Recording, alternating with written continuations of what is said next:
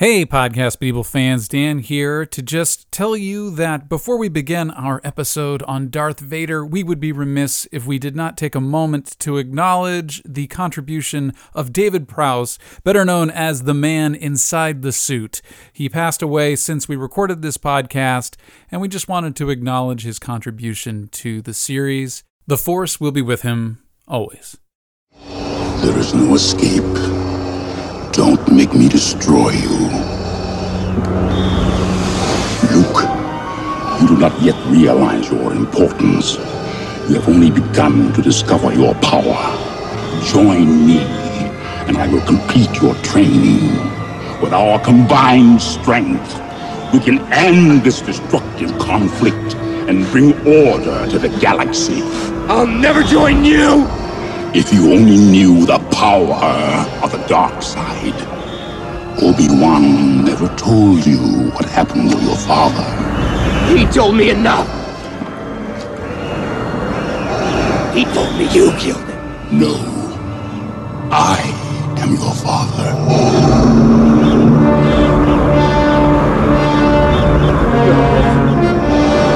No. It's not true. That's impossible! Search your feelings. You know it to be true. No! No! Greetings, mortals, and welcome to a podcast, but evil. I'm Dan Oster. And I'm Doug Leaf. And today we are doing our season finale, just kind of arbitrarily. I don't even know how many episodes we did. Some odd number. This is, I think, 34. Classic number to end the season on. This is a milestone for the podcast. I'm very excited. Doug, are you feeling accomplished over there? I am, actually. And I was looking back over all the different episodes and types of figures and characters we've done, and it's a really interesting swath of stuff. I feel like we did what we set out to do in terms of just hitting different genres and different types of stuff. I'm happy with what we did. It is a true swath. We definitely created a swath. Well, we've been saving this guy for a big moment, our finale, so we're digging into none other than the Dark Lord of the Sith, Darth Vader. Definitely up there amongst the big bads of all time. And we couldn't do it alone. We can do very few things alone, to be perfectly honest. So we've brought on a guest today to help us digest, much like Sarlacc would do over many millennia, the topic of Darth Vader. Christ. This is not a podcast for cool people. We've established that. Comedian and journalist, editor-in-chief of the Kansas City alt newspaper, The Pitch. He's also got a book out right now that he's co-written with Nathan Rabin. Yes, he's affirming with his smile. It's a book, Postal, about the game series Postal. What a topic to choose. Please welcome to the podcast, Brock Wilbur. Hey, how we're doing?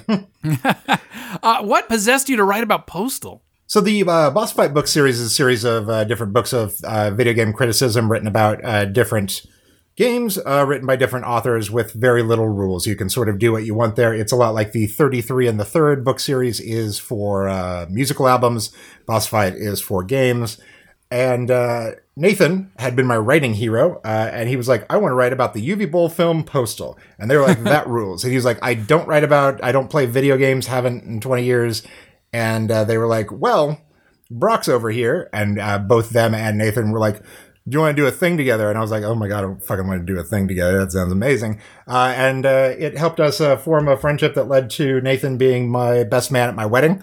But it also meant that, the rest of the books in the series are mostly somebody talking about World of Warcraft is how I bonded with my new stepfather, even though we lived on different continents, or Mario 3 is how I processed the death of my mother. So it's all stuff that it's somebody writing about something that means a lot to them and that they fucking love, that they think is the pinnacle of gaming. And then I got stuck writing about a game I hadn't played because UV Bull had made a movie about it. And Postal, if you don't know, is a 1997 game that just sucks shit. It is a top-down shooter. This is right from the jacket of the book. yeah. It's and even the guys behind it know. They're like, yeah, we know it's maybe the worst game ever.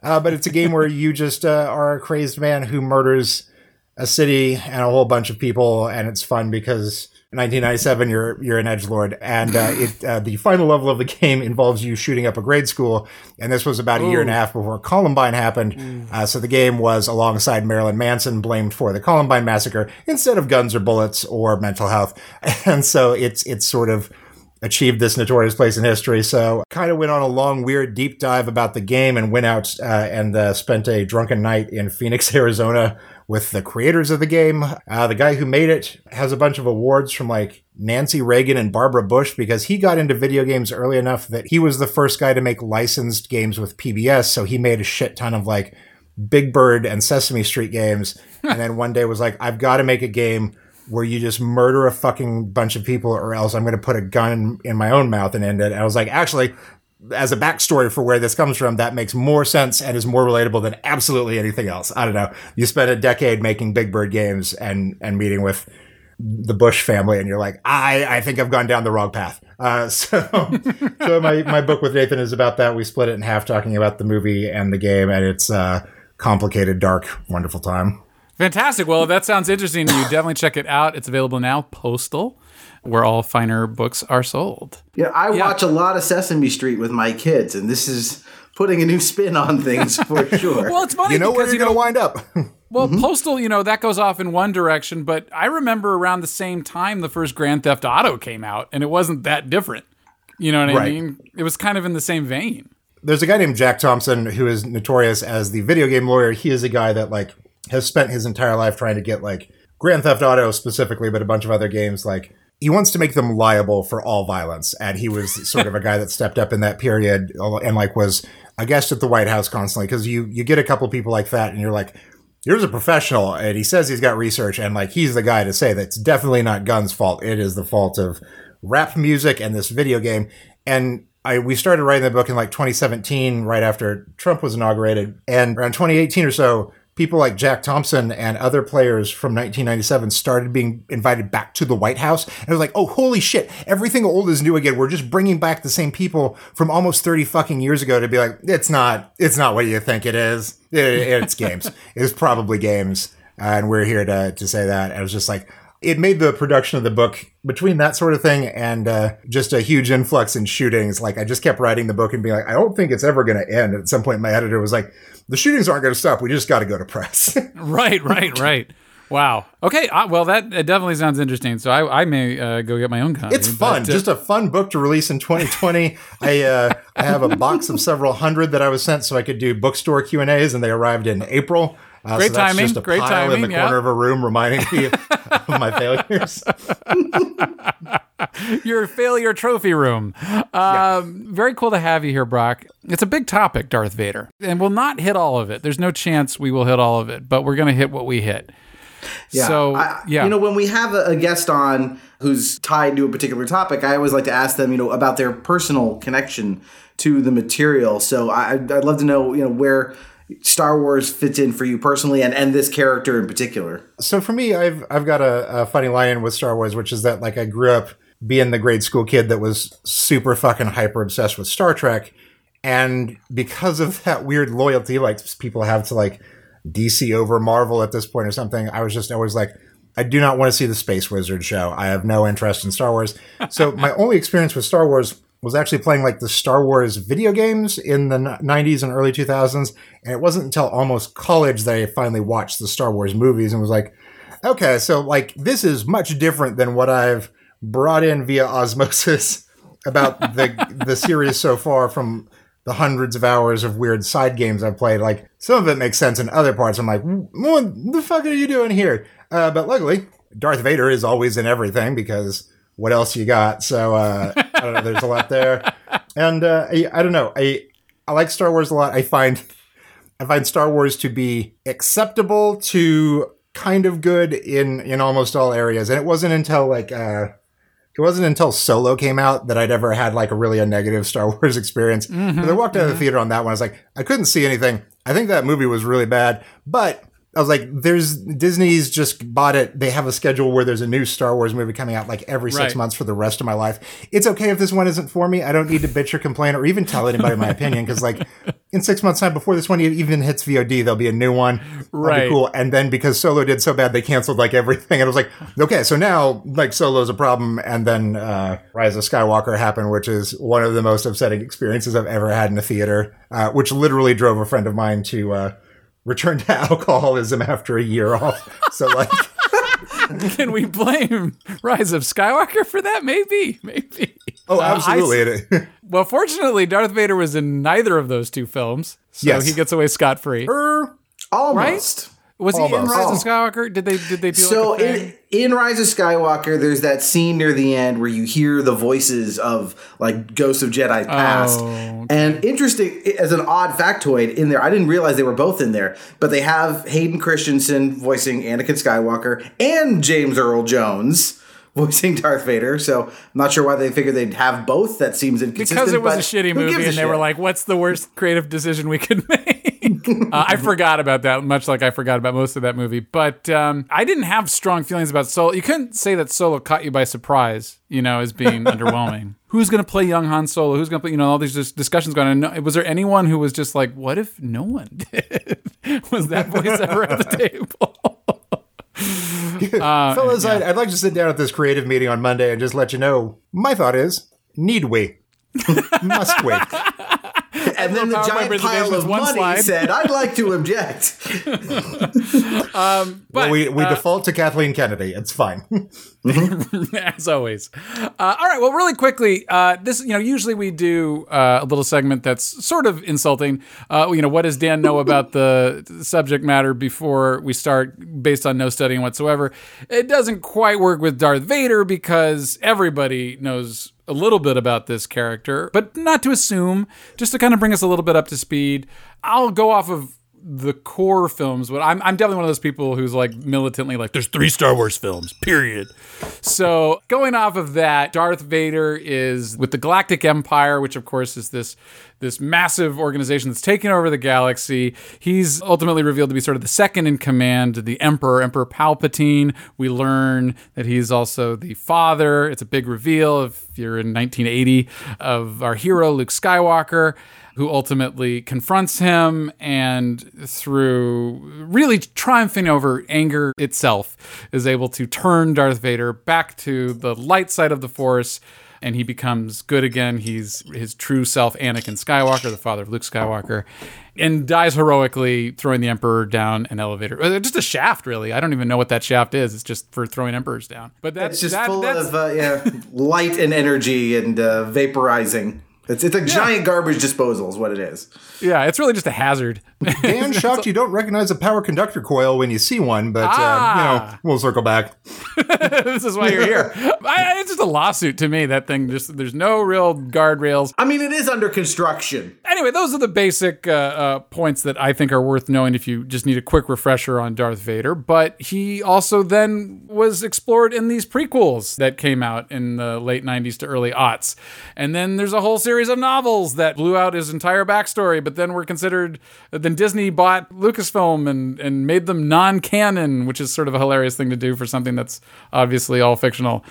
So yeah, there's just a lot of different ways to go with Darth Vader, and I feel like Doug has a sense of some structure he wants to apply to this. I wish I did. I think probably the first entry point is to just sort of think about, this character, whenever he shows up on screen, and he's barely in the first Star Wars movie, he's only on screen. He's another one like we just talked about Hannibal Lecter a couple episodes ago, who's like shockingly little screen time. Same with Darth Vader in A New Hope. He's in there very little, and yet like the second he's on screen, you can't take your eyes off of him. He's the most interesting thing, and I think that's why they're able to get the prequels made. They keep going back to him, whether it's his backstory or stuff that's happening between episodes 3 and 4. Like, there's just some impetus of, like, we got to know more about this guy. Like, who gives a shit about Luke Skywalker or Princess Leia? Like, this is the guy that we're most interested in. And I'm kind of curious to think of, ask you, Brock, your opinion first as to, why is it that he's such an effective villain that way? Like, why do we just gravitate towards this character? There's something that the Star Wars films do very well, and the universe does, which is that, like, everything that they craft that is sort of motionless has such energy to it, just like how a bunch of the droids don't even have faces, but, like, you can get their energy off of them just by their presence on screen. how they interact with the world, a lot of like audio design. And Darth Vader is that too. Like, I mean, he's just a guy that's on a ventilator. They didn't have to go as hard as they did on the design of his ventilator, but they did. And then like you wind up with this dude that you're just like, I can't take my eyes off whatever's happening here. I need to know more about this whole thing. Mm-hmm. I think there's something that's really impressive about it as a character, setting aside the human being Anakin Skywalker, is that the Darth Vader thing, he's just a mask. There's no way for him to emote at all visibly. So it's all got to be like kind of almost mime work, like his body. And then you've got James Earl Jones's voice. And that, they're able to do so much when like, they have him and he just kind of like turns to the left a little bit. That's all they can do. And yet you can tell what he's thinking. So the design of the costume, is that Ralph McQuarrie who gets a lot of credit for that? There's a bunch of people to credit here for Darth Vader besides George Lucas. And yeah, Ralph McQuarrie is a huge one. He's the visual design guy behind all of the look of Star Wars. And in fact, they keep going back, even like as recently as like the Mandalorian TV show that's on now. They'll go and like go, oh, what do we got in the Ralph McQuarrie file way down there? Ooh, look at this thing. Yeah, well, sure, we can put that on screen. Pornographic doodles he had in his desk. Let's use these. Well, the helmet is very clearly like a samurai kind of inspired thing. Yeah, I mean, which is of course in keeping with the whole hodgepodge of Flash Gordon Western samurai stuff that comprises Star Wars in general. It's funny about Darth Vader. I grew up with him. Like I guess I was a Star Wars kid if you had to choose between the two. And I came to Star Trek later. But Darth Vader, I didn't question his motivations as a child. I was just like, he's the big scary guy who wants to hurt the good guys. That's what gets him out of bed in the morning. But it's funny as an adult to look at him now and just be like, oh yeah, he wants to bring order to the galaxy. He looks around at this like messy cantina scene and is like, we need to clear out these weirdos, So it's very relatable in that regard. Yeah, I get the fascism angle for sure. I think that's a really clear piece of the puzzle.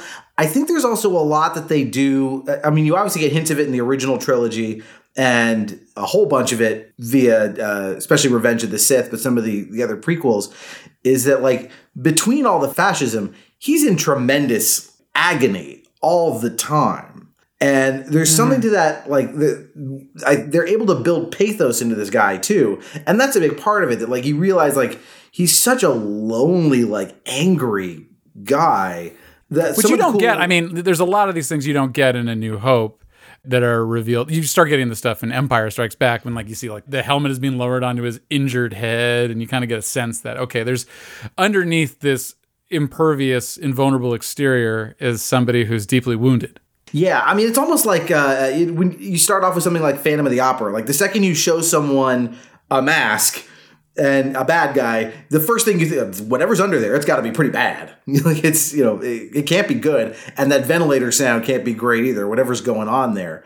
And some of the extended universe stuff I know, like talks, whether it's some of the novels, do talk about like the suit and like how it interacts with his body and handles his like crazy significant injuries.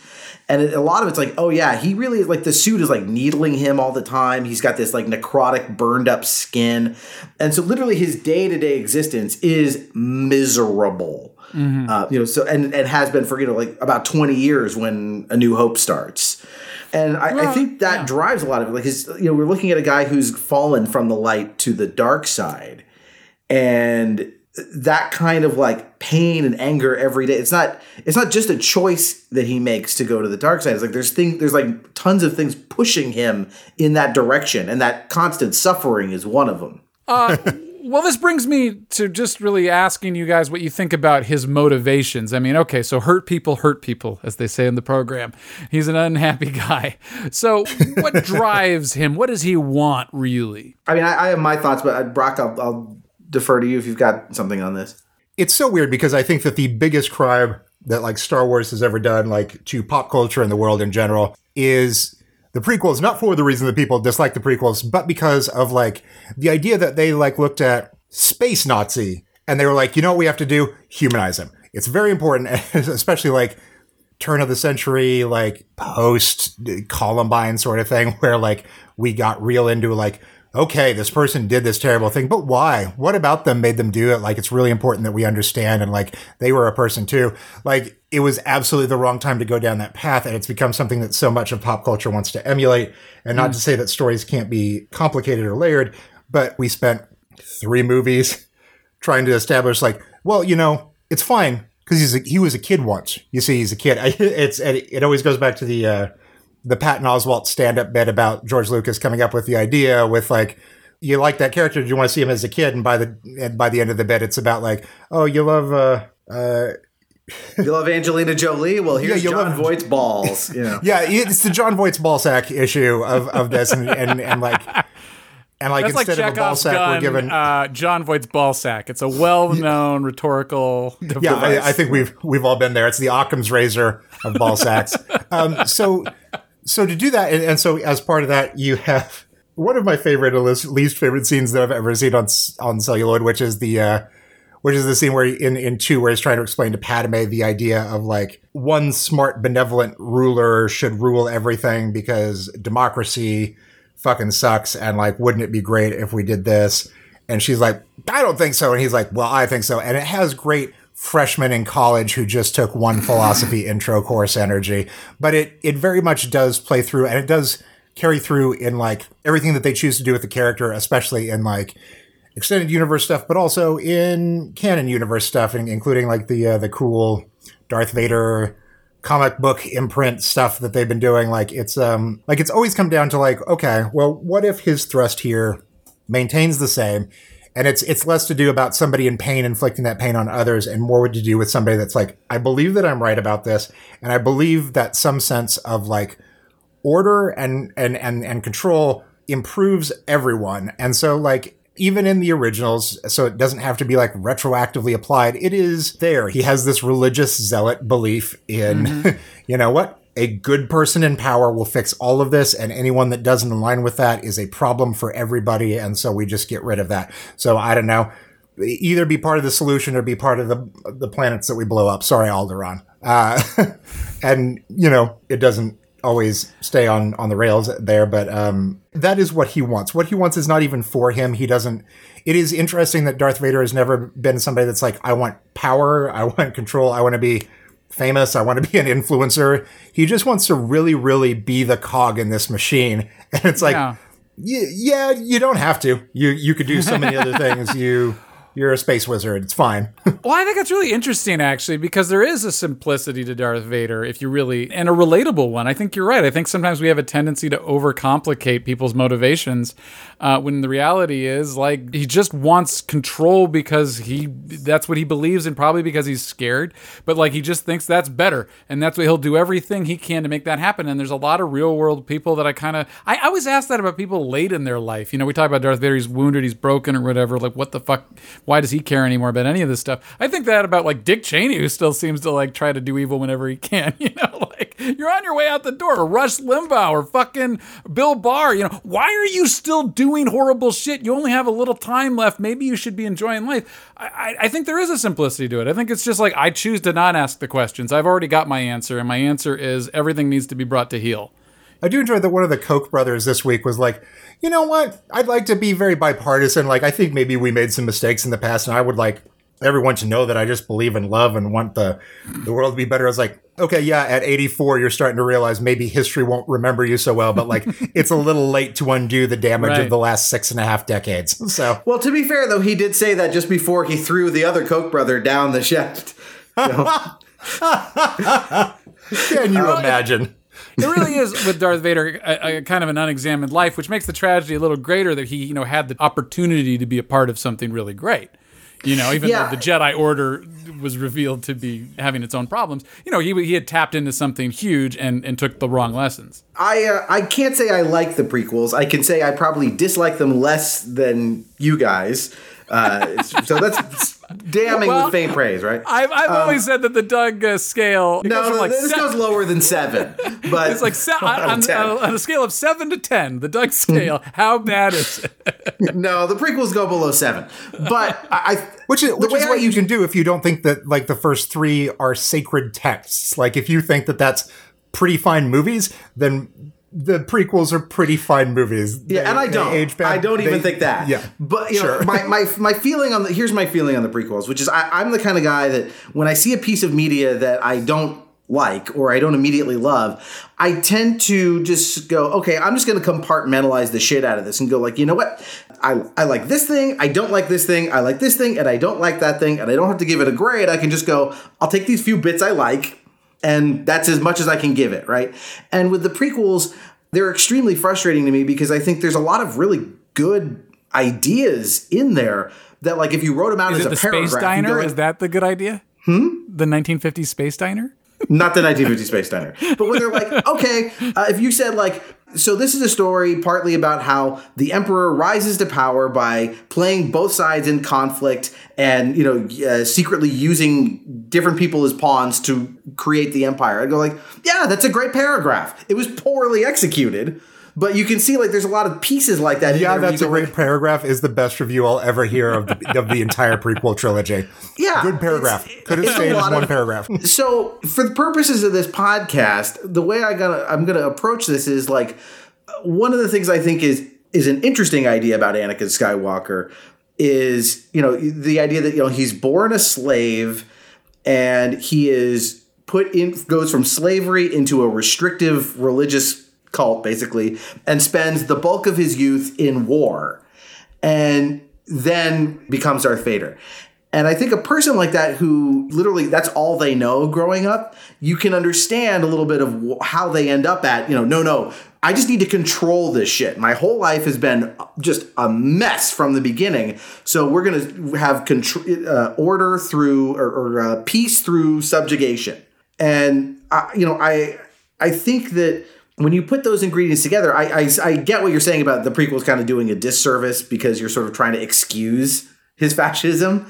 I do think, to push back on that a little, I think there is some value in examining how a person gets radicalized, which is really what happens to him. Sure, because it's a preventable, theoretically, a preventable thing. Well, it's structured as a Greek tragedy, right? I mean, in the loosest sense, I mean, that's what they're trying to say is like this guy could have been the best of the best, and in the end, he becomes a living nightmare unto himself and others.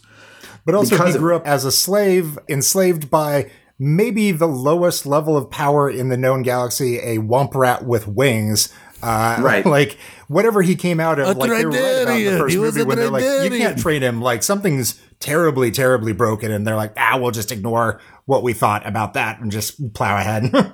I think these stories do endure because of the simple relatability of them, I think, you know, and they are maybe ultimately fairy tales, space fairy tales, but we still tell those stories to our children. And so I agree with all of it. I think that Brock's right in the sense that this guy is not necessarily the most complex in the world. But I think you're also right, Doug, in that we've said this before on the podcast, you know, some of these people, if they had just had a slightly better upbringing, might have just been like low-level shitbags versus like the worst of all time. You know? Yeah, I mean, I get the Patton Oswalt bit about where he's saying, you know, wouldn't it be cool if in the Phantom Menace, instead of being a sweet kid, he was like Damien in The Omen. But I think you have to start him off as an innocent. If you're going to tell the story about a guy who falls to the dark side, he can't start on the dark side. And, I just think that's a little bit of a sleight of hand to even pretend that the story was always about Anakin. I just don't think. I mean, his introduction in the first movie, you know, A New Hope, is so cool. He shows up. There's a bunch of people shooting at him, and he, you know, lifts the guy up by his throat and stuff. Like, that's where his story should begin. It shouldn't, right? We don't need to go back to the moment he was conceived. So I think that anyway. No, I get that too. I think famously, I think the big reveal in Empire Strikes Back, they didn't have that Lucas didn't have that mapped out when they did A New Hope. And in fact, when they did do it in Empire Strikes Back, they did it carefully so that very few people, even on the set, knew. So like the guy, David Prowse, who is the human being in the Darth Vader suit on the set, he said Obi-Wan killed your father, not I am your father. So Mark Hamill knew, I guess. Obviously, George Lucas knew. Irvin Kershner and Lawrence Kasdan, was that? Lawrence Kasdan, thank you. So yeah, he knew, and that was about it. And of course, James Earl Jones knew, who had to deliver the line. But you know, they really did have this stuff, like you said. It was sort of in the background until they decided to actually put it in. There's a lot of that as I read about the production of these movies, even up through the prequels as well, that they're still kind of like flying by the seat of their pants a little bit and making it up as they go. But it looks unified in the end, sort of. There was a great documentary on the making of Star Wars decade and a half ago, where they talked to all the big name people, and they were like, hey, they were talking to Spielberg, and he brought up, so like, Lucas did a screening at his house with like the work print of A New Hope, and like Prowse was delivering all the Darth Vader lines, so just hello, Darth Vader, and like for all the like action sequences with the spaceships and stuff, he just used like biplane footage from like old World War II movies and stuff. And like everyone, and like the saber effects weren't in yet, so it was just people sort of dancing around. And like Spielberg was like, everyone in that room left being like, this is the worst fucking thing I've ever seen in my life, except for Spielberg, who's like, I think this is going to do well. And like, it absolutely must have not played out that way. And it's just Spielberg being like, I'm the smartest guy that was in that room and all rooms. But like, that's always stuck with me. I really want to see the version of it where it's like, I don't know, here's the biplane footage that I'm going to rip off. Like it's, you get the point. You get the point. And people are just like, no one here is getting the point of what any of this is. Well, it's interesting. You know, there's so much Star Wars stuff that has come out on the internet in the decades since. I know I've seen a lot of the footage that got cut from Star Wars.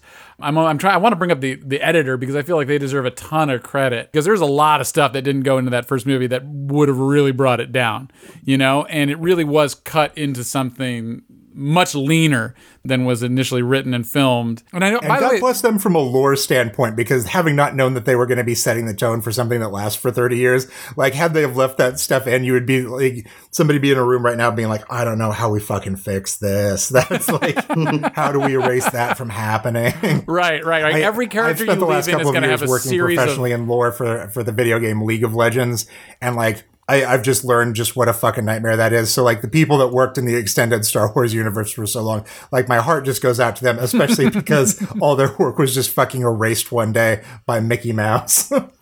Oh, yeah. Well, all that stuff, it's really interesting. You know, if you go online now and you want to look up like Darth Vader's history, there's on Wikipedia, which is, of course, the Wikipedia for Star Wars, you have two options. You can look at like the legends, or I guess, what do they call it? Canon or something? Classic? Canon.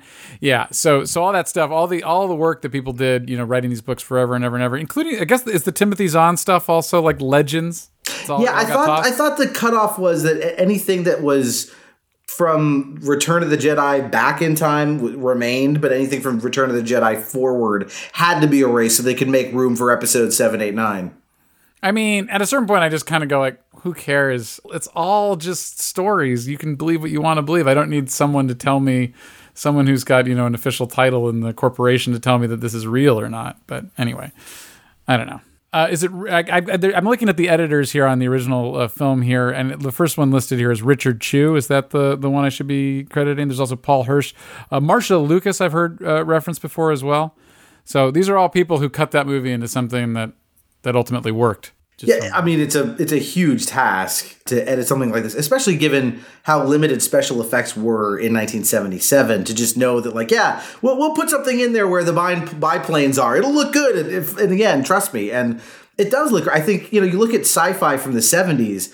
The only one that holds up from that era any earlier is, I think, 2001: A Space Odyssey holds up as looking great, but everything else is so just looks like it's made out of cardboard.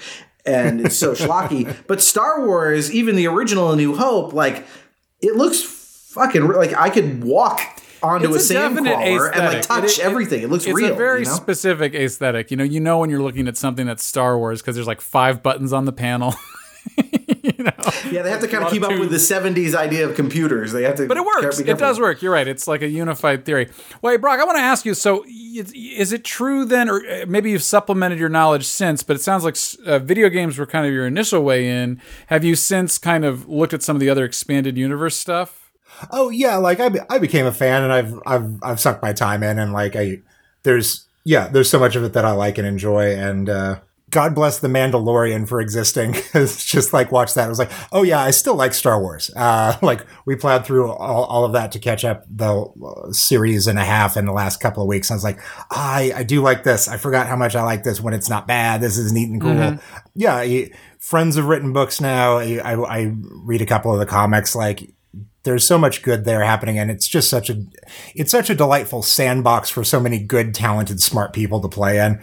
And anything in extended universe stuff with like books and comics and stuff is so excellent because you get to do it without needing the budget of a Star Wars movie or a Star Wars video game. And you can be like, there was a one-shot comic book explaining how C-3PO got his weird red arm in the 7th movie. And it's all about like him being on a ship with a bunch of other robots. And they all fought to protect him from like an acid rain and they all died. And so he grabbed one of their arms to remember them. But like, it's fucking tragic. It's this weird, miserable one-shot comic with all these like Vietnam vet parallels and stuff. And I was just like, right on. So like, okay, I laughed really hard at the dumb fucking red arm in the movie, which wasn't explained, but like the explanation here hurts. So like, cool. Good on you, Star Wars. Love to always twist the blade. No, it is true. You know, you get a good, I hate to use a term like property, but like you get a good one like that. And it does become ultimately, if it sticks around long enough, a sandbox in which you could tell infinite stories. Middle Earth, you know. And there's something great about this one, especially that is like the converse of like Middle Earth, where Middle Earth is like already like, you got all these books and everything was really thought out and there's all this stuff. And Star Wars is like, I don't know.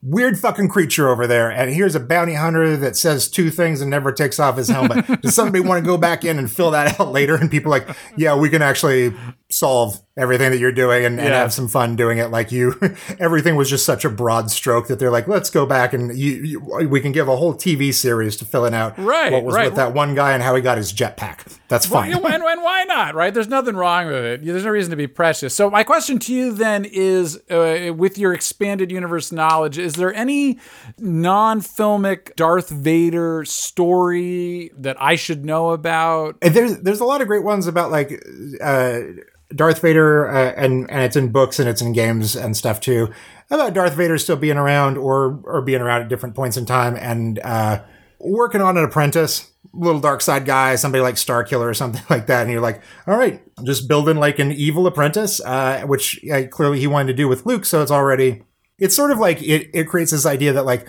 oh, before he wound up meeting his son, he was already working on having an internship program. He had developed the rules and sort of the milestones for what an internship program could be like, and just kept losing those kids. So he's like, he meets his kid and he's like, I think this is the time it's going to stick. Let's do it. Right. So those were a couple of video games. What were they called? It was like Force Unleashed. Force Unleashed, and there were 2 of them, and that was the deal. You were playing as like an apprentice to Darth Vader. Yes. Which in the first one of those games, Han Solo at one point is one of your boss battles, and you run him through with a lightsaber, just like what happens in 7. And so when that happened in the movie, I was like, we are borrowing from some odd sources here.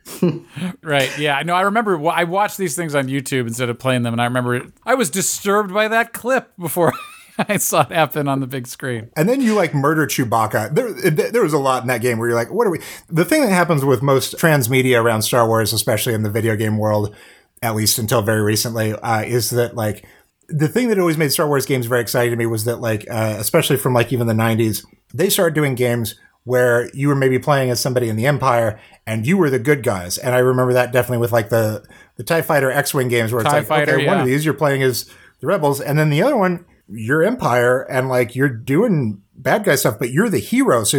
But like the thing that they have to do and all that is that like the Rebels almost cease to exist immediately in that, because you can't make a game where you push the player that hard into be like, why I'm murdering the Rebels as they're trying to flee from Hoth. Like it's just a bunch of people on a ship with no weapons. The fuck is this? But you can action pack that world with other weird monster species, with bounty hunters, and more often than not, like rebellious other Empire incels. And it's just like, okay, there's always people for them to be attacking that isn't this, but like it's much easier to do that than be like, we're gonna like track down Leia and just fucking murder her to death. And like, okay, game, I can meet you halfway.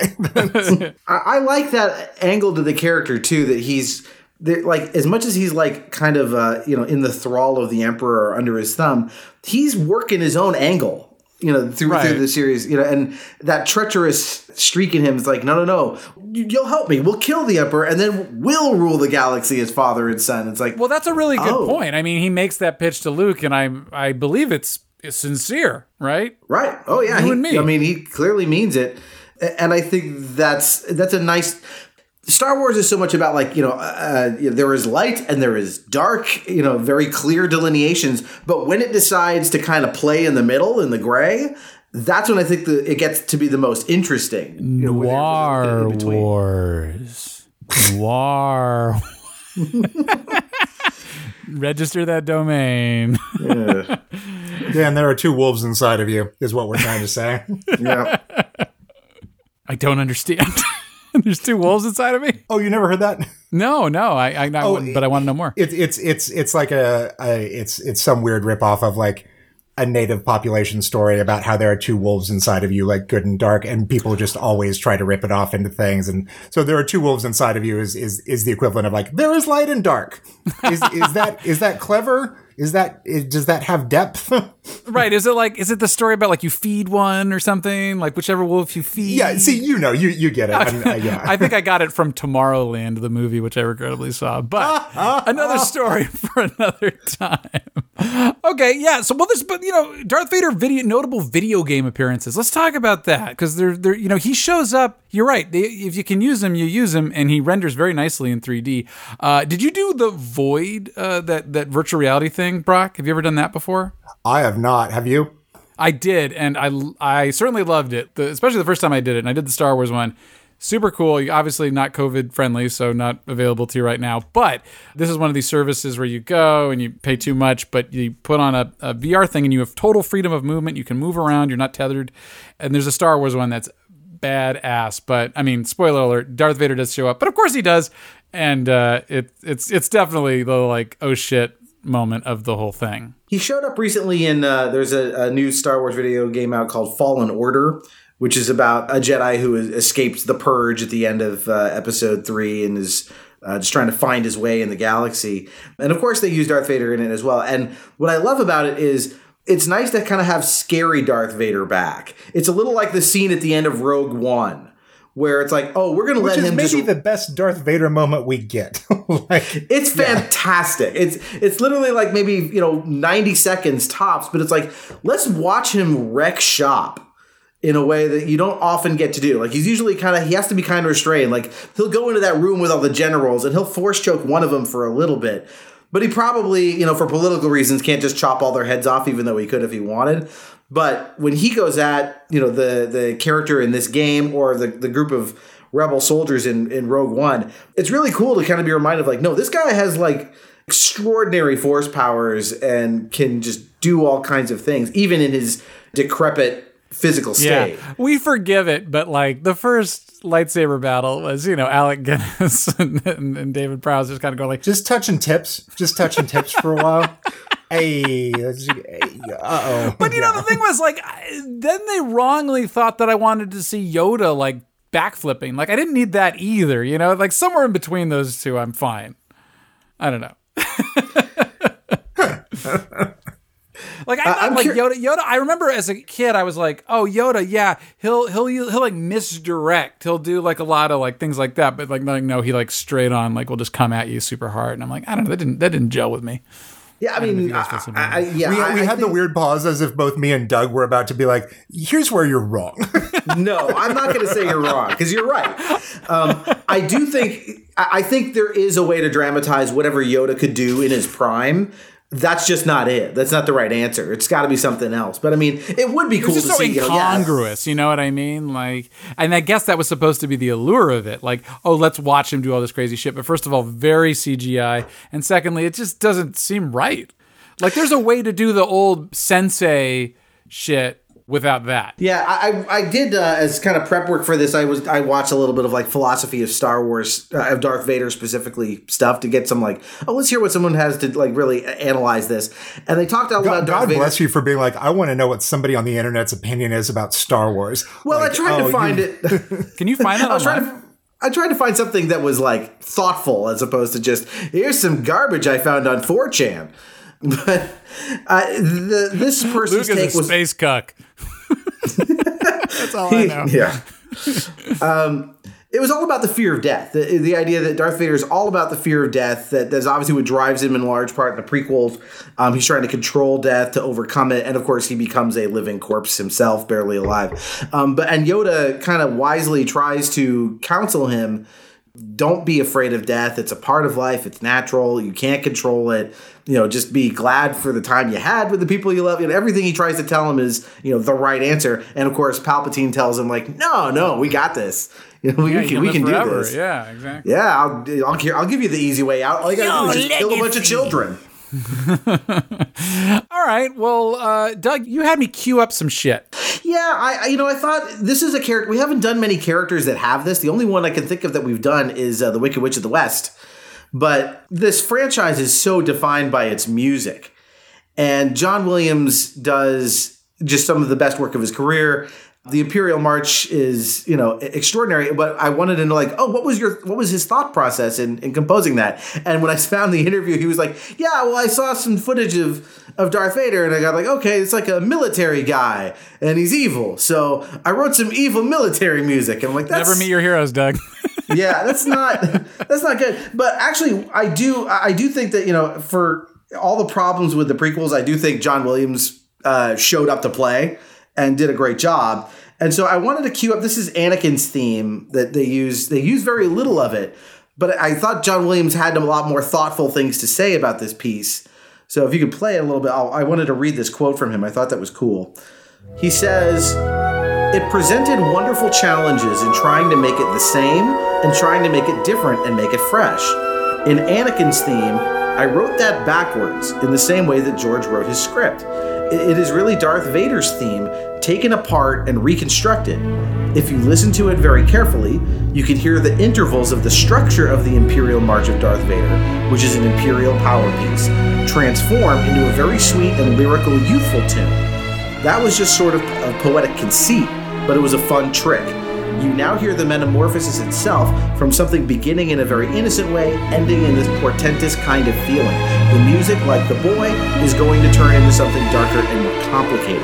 So what I really like about it is just sort of like there's this approach. Whenever you see a film composer do something like that, I'm kind of on board where they say, I'm going to tell this story musically, and I'm even going to build in, if you know enough about music theory, I'm going to structure this piece in a way that includes all these different elements of the character. And if you let this piece go long enough, you will hear bum, ba, bum, bum, bum, bum. Like it's in there very subtly. So I just wanted to kind of give credit to John Williams for doing stuff like this, not only in this piece, but throughout the saga.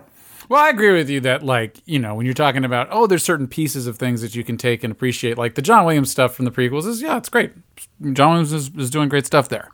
Even if the movies I'm not particularly a fan of, I have no problems with his contributions at all. Yeah, there's no concern that you're going to go back and be like, man, the CGI work in his score was just really, it hasn't aged well. The visuals of those violins, violins sound much better these days. It missed something. Yeah. Yeah, I mean, like Duel of the Fates, like from a shitty... That's a banger. That's a great piece of music. Fine with it. Yeah, I like it. Well, then you had one other thing here that you wanted me to play. This is the other one. So this is a piece called I believe it's called There Is Good in Him, and it's a reprise. So this is the piece, you first hear this music in episode 1 over Qui-Gon's funeral, and they use it again for Padme's funeral, but that is intercut with the moment when Darth Vader actually, the mask comes on, and he finally is in this form, and he rises. Just before the no. Which is a shame because I actually like that scene a whole lot right up until that moment when it's like, oh, you shat the bed. You had okay, something. So what am I really listening cool. for here, though, Doug? Is there anything in particular? So what's interesting about this is kind of talking about talking about that theme I mentioned earlier with like fear of death. The lyrics to that, what you're hearing, the choral stuff, it's Sanskrit, and it all has like the lyrics all have to do with like the sleep of death, the conquering of fear, like the fear of death. Like so, it's like all that stuff is in this musical piece that is being used simultaneously as like it's Anakin Skywalker's funeral and Darth Vader's birth. But again, like that's what you get when you like, even if the material isn't ideal, like when you put a John Williams in charge of the score, like you're going to get interesting stuff like that. I love when somebody behind the soundtrack just has the time to be like, I'm just putting in Easter egg upon Easter egg for maybe just me. I don't know. Going to do a deep dive this week into Sanskrit. No one will ever come back and understand what the fuck I'm doing. In the recent iterations of the video game Doom, the main theme song, if you put it through the spectrum analyzer for an EQ, in the song, the levels on it and the EQ actually spells out a 666. And like, it has nothing to do with what you hear in the song. The song's a fucking banger. But then you're like, yeah, if you happen to be running that through a spectrum analyzer, you're like, no one in history has ever done so, but you hid the devil well. And I appreciate the attention to detail. Yeah, I found a cute one of these not that long ago because, like I said, I've got young kids. And we were listening to the soundtrack from the Disney Tarzan movie. And in the first song in that movie, they build in this like flute or woodwind sound, and it goes like, and you realize like what they're doing is it's the Tarzan yell, but in woodwind form. Like they've put that. Like I like when composers. Rules. Yeah, like I like when composers try to like add a little bit that flair. John Williams, maybe most famously, and this is hardly an Easter egg, but in the Superman theme, I mean, it literally goes like, Superman. Yeah. Wait, it works. It works. They put out a really cool thing to bring it back to Star Wars. I think it's called Star Wars: A Musical Journey. And it was like maybe a 70-minute DVD that was like bundled with something else. But it was a concert. It was like a John Williams concert of all the Star Wars movies. But they kind of did it. It was only 6 movies. But they tried to sort of tell you the story. They just show visuals from the movie. And it's only the score. And it was really kind of neat and an effective way to like just like, oh yeah, even if you didn't speak English or whatever and you just only got the music, you could still kind of get the entire story that way. Because he's a fucking genius. He's John Williams. All right, so we should probably transition here into our established segments. So what's up first, Doug? Oh, this one's going to be quick. It's the Dungeons & Dragons moral alignment. Ah, yes, the moral alignment of Darth Vader. And we've used Darth Vader as an example for one of these. So makes it easy, doesn't it? So I guess you're saying you're lawful neutral? Yeah, I think it's got to be lawful, maybe a little neutral. Whose law it is can vary, but like he will stick to it. That is all he wants to do. Well, and the fact that you reminded me that he was willing to overthrow the Emperor definitely pushes him into neutral territory. But his desire for order definitely is very well established. All right. Well, then we do the fan casting. And really, anyone that's he's already been played by like 5-6 people. Yeah, but they're always doing a James Earl Jones, right? Is that what you're talking about? Just the vocal performances? Oh, but I'm saying, yeah. I mean, you got between episodes 1 and 6. You got You got you got Sebastian Shaw as the human Anakin at the end of Return of the Jedi. There's so many people responsible for this collective character. It's kind of all right. So how would you approach this question? I think it's got to be the voice, I guess, because we're talking Darth Vader specifically. Well, not that's so much like Anakin. I mean, I don't think there's another James Earl Jones. Humanity has not produced a second. I have been thinking about this one in prep for this because like.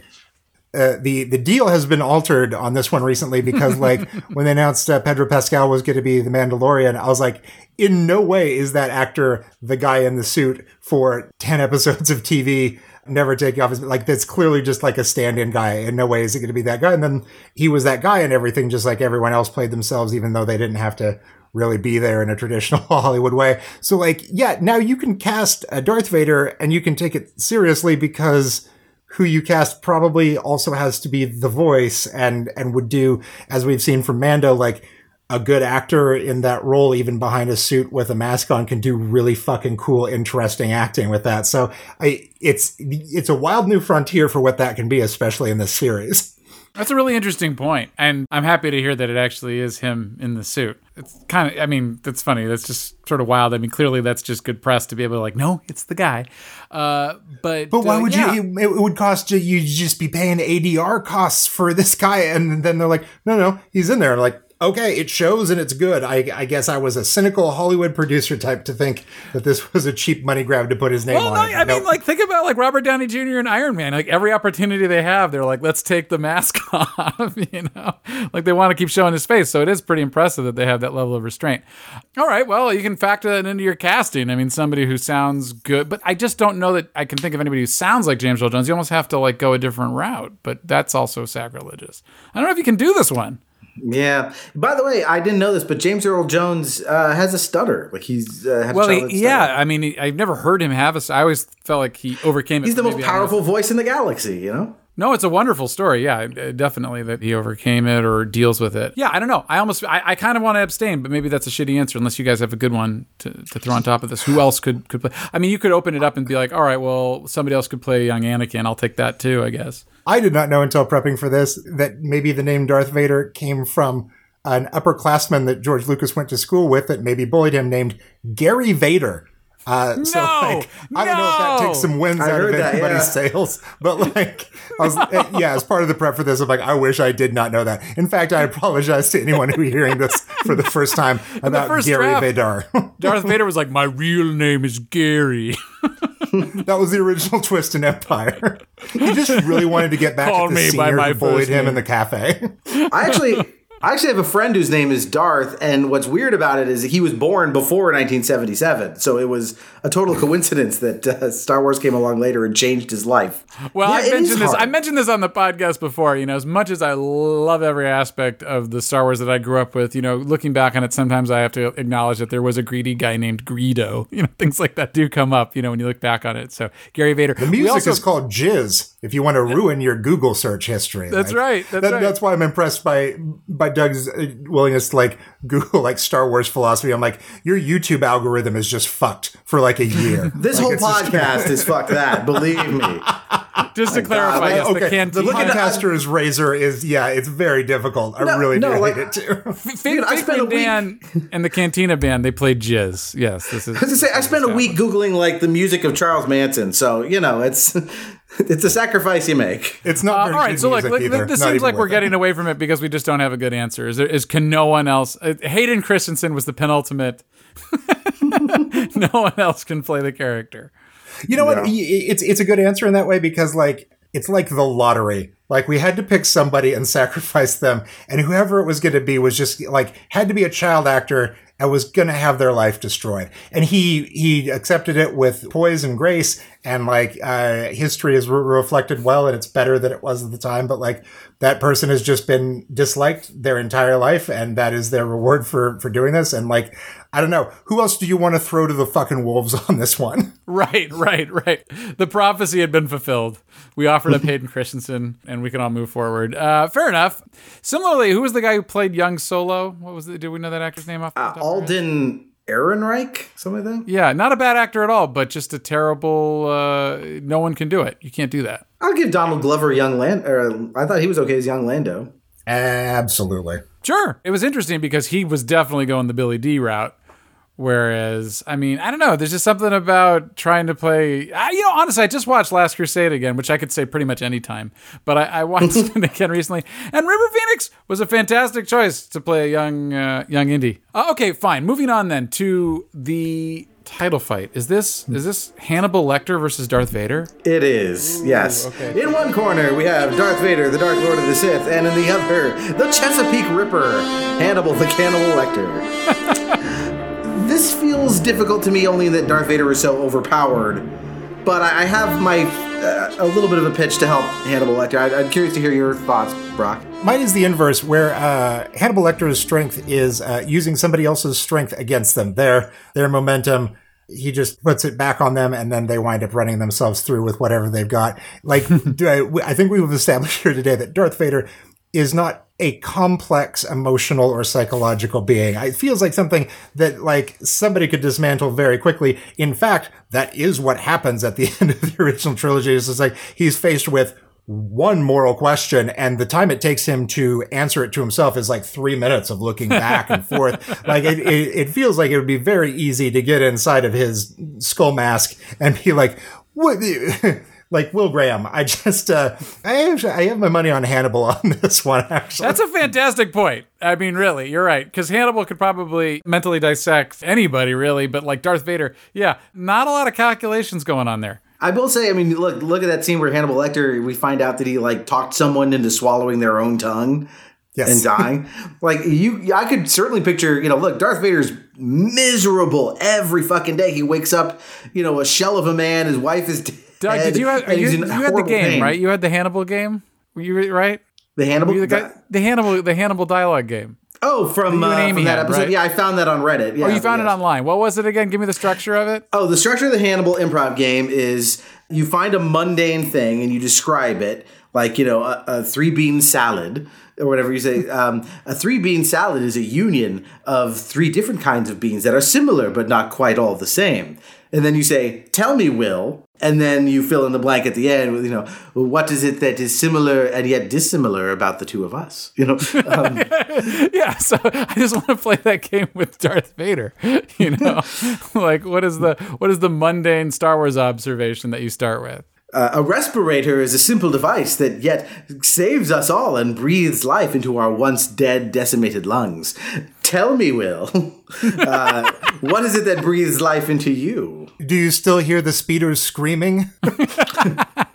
The younglings screaming? The younglings. Yeah, never mind. No, you nailed it. Never mind. No notes. Silence of the younglings. Yeah, fair enough. I mean, as much as I think Darth Vader is more of a fun time, and I tend to favor those characters in the title fight here, I think you're right that Hannibal's ability kind of... Well, I mean, the Force isn't really much of an asset when someone's psychologically manipulating you, because that's what Darth Vader's got. He's got mastery of the dark side, but I don't know that really protects him.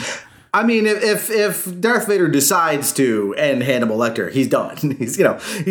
He'll force choke him to death. He'll slice him in half with a lightsaber. That's the end of the fight. But if Hannibal can get him talking, then he has a what am I chance. Remembering? What's this pop culture reference I'm thinking of, which is like, don't let him talk? What is it? Do you guys remember what that's from? I feel like there's something I saw recently where there was like, they had some bad guy cornered and it was like, don't let him talk. But that's going to bug me forever because I know you're right and I can't think of what it is. I can't think of what it is either. Maybe someone listening to the podcast can tell us what that's from, but that just jumps into my head. All right, so I'm happy to give that to Hannibal. All right. I do feel like John Williams phoned that one in. That one's definitely beneath him. All right, well, is that everything, Doug? I think so, yeah. Brock, I just want to thank you so much for coming in and playing with us on our Darth Vader episode. Is there any other thoughts you have on the character that something you think we missed or something you want to share? No, I think we nailed it. I think we gave it better than the series did. Like, I don't know, it's one that we could spend another 3 hours getting into if we were going into, like, extended universe and stuff, because, like, it's very weird to be dealing with Hannibal that has, like, 2 or 3 iterations across a couple of movies and a TV show and 3 books, versus somebody that has literally millions of pages dedicated to them, hundreds of hours of content. Like, just like, yeah, I don't know. There's 100 multiverse versions of Darth Vader. I think we nailed the ones that were important, and we've agreed that maybe making him a little kid wasn't that interesting. If there was one piece of like Darth Vader media outside of the 6 movies, is there like a particular thing that you would tell people to go pick up this novel or watch this run of Clone Wars or something that you would recommend? Oh God, we didn't even get into that. The cartoons, yeah. Yeah, the recent Darth Vader comic, just called Darth Vader, is pretty darn good. But yeah, I don't know, he's everywhere and nowhere. My all-time favorite Darth Vader in any of the video game stuff is in the Star Wars Battlefront series, which if you haven't played, you're basically just playing as stormtroopers or as rebels, just like the chaff. And you run off into these gigantic battles and you get killed and then you respawn as some other random nameless guy. And if you happen to get enough kills together in a round, you can tab in as one of the famous Jedis. And so like, I don't know, sometimes after murdering a bunch of people as a stormtrooper to get respawned as Darth Vader and have lightsabers and force powers and just absolutely plow your way through a giant battlefield with hundreds of people on it. Like, gives you a real sense of the power of being Darth Vader. And I think it accomplished that in a way that like, okay, I am Darth Vader and I know how it feels now. And fuck, I want to do evil now. It feels good. Feels good to be powerful. And maybe in the year of our Lord 2020, when everyone's sad and alone and powerless, maybe that's a power trip you might want to take for yourself. So this is Battlefront? Yeah, Battlefront 1 and 2. 1 and 2. Do you have a preference between the two of them? I played a lot of 1. I didn't play a bunch of 2. I love 2. It adds in like some ships and stuff. I don't love the new ones so much, but you can find the old ones are on most of the consoles now and PC and stuff like that. They're still just a delight. That's one of those games that like I sunk 100 hours into over a week in like college and just like forever. I'm like, I would like to be back playing that with my friends in my dorm. Oh, you're talking about like the original Battlefront. Yeah. Oh, yeah. I like to play tabletop games. Obviously, I'm not getting a chance to do a lot of that during like COVID times, but I don't really have great Darth Vader-centric experiences to relay there. But God, if you like tabletop, you like Star Wars, I mean, there's obviously a lot of great stuff. I just picked up one that I'm eager to force Jen into playing, which is called Outer Rim. And it's specifically like you're either a smuggler or like a mercenary or a bounty hunter, and you're all just doing your shit on like the fringes of the galaxy and stuff. A lot of great Star Wars experiences out there for the tabletoppers as well. I was going to ask, because I knew that you were a tabletopper, like how much in quarantine has she been forced to play games that she does not want to, because you're like, I need somebody to play a tabletop game with right fucking now. You're about to learn like an 18-hour RPG game with 1,000 pieces. I'm so sorry. It's going to take 4 hours to even read the instruction book. Welcome to Gloomhaven. yeah. Gloomhaven has been brought up, but we've not broken that one up yet. No, I haven't really done much with Jen in that regard, but we keep talking about it. But Outer Rim, she does owe me. There was a birthday gift involved there, and so she's going to have to play it with me at some point, but I'm excited. Anyway, all right, we got to wrap this up. Hey, if you want more Brock Wilbur, I can definitely tell you can find him on Twitter at Brock Wilbur. Is there anything else people need to be looking for right now, Brock, other than the book Postal? I got some albums up on iTunes. My work in journalism is at thepitchkc.com every day of the week. Thank you guys for having me on. This was a delight. Love talking evil with friends. So great to have you. Thanks for joining us, Brock. Doug, little admin stuff. Do we actually? We should let Brock go, because I think we have some boring admin stuff to take care of. Okay. So boring. Yeah, okay. lengthy. I'll let you guys go. All right. Thanks, Well, we're gonna chuck you down this. What was it? A conductor? What's the shaft? I don't know. I was bullshitting you in the first place. It's totally fine. All right. Good to see you, buddy. See ya. Bye. An open manhole cover.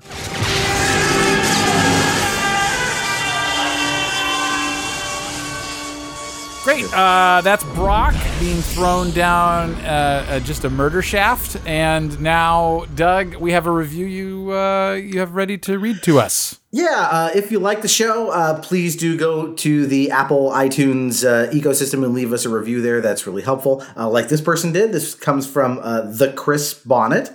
And Chris writes, gave us 5 stars and wrote, top-notch fun. The hosts and guests do a great job of blending humor with the coverage of the characters. It is a well-produced podcast, and I'm glad I found it along the way. Well, so thank you very much, Chris. We really appreciate it. Now, I wonder if Chris is related to a previous character we'd mentioned, Steed Bonnet, the gentleman pirate, the world's worst pirate. But yes, thank you, Chris. Really great to hear from you. And again, we're going to take a little break, but hopefully people will still be discovering these episodes. So leave us some reviews, coax us back into a state of high productivity. And we won't be gone long, because we do want to do something for Christmas. We haven't mapped out exactly what that's going to be yet. Oh, we'll do a holiday special of sorts. Yeah, so we'll do it for Life Day. We'll do a special. Happy Life Day. Happy Life Day.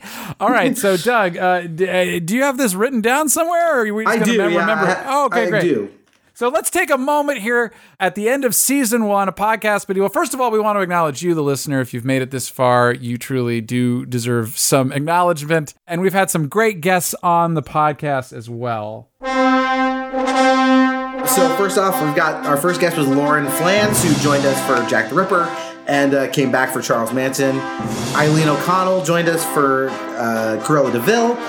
We had Shakina Nafak on for Labyrinth episode about Tarek Davis for what we called our Black Lives Matter special, and he talked about a bunch of different characters on that show. Professor Robert Watson from UCLA was on our Iago episode. A. Ron Hubbard from the Bald Move Network of Podcasts was here for Q. Our buddy Danny Lamson joined us for the Iron Sheik. Some guy named Ron Oster, not familiar. Was No here relation. For Professor Moriarty, our buddy Darren Lanning, and our good friend Matt Jones from Breaking Bad joined us for the Walter White episode. Cole Ross from the Duckfeed.tv world of podcasts was here for Pennywise, and we had Jen Burton on for Hannibal Lecter, and Brock Wilbur, of course, for this episode on Darth Vader. So Wow, what a slate of guests! We really appreciate having all you guys on to join us for this little project we just started to just have some funsies.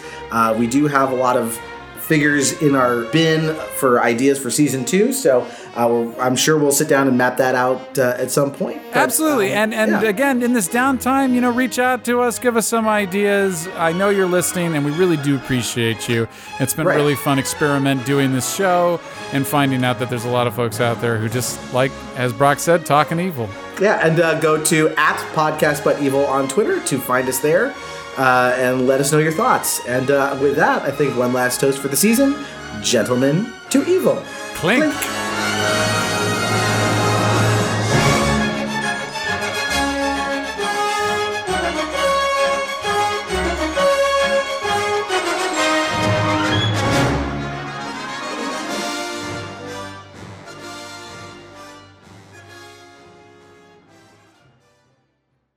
Oh my God, you're fucking George Lucas, dude. Look, I don't want to bother you and nerd out, but like, Star Wars is one of my favorite movies, and I just want to thank you, man. Just thanks for all that. It's so great. You like Star Wars? I got some good news. I'm working on the 3 prequels, the first 3 chapters.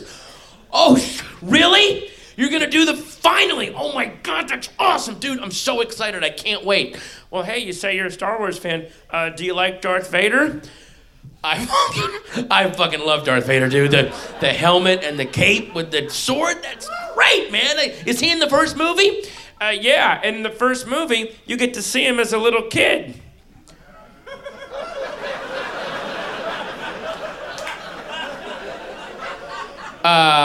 Is he like a little Damien Omen kid, like evil and killing people with his mind and shit like that? No, he's just like this little kid, and then he gets taken away from his mom, and he's very sad. I don't really care about him as a little kid at all. I just like the helmet and the sword and the cape. That was kind of cool about him. Well, hey, don't worry, because guess who shows up in the second movie? Boba Fett.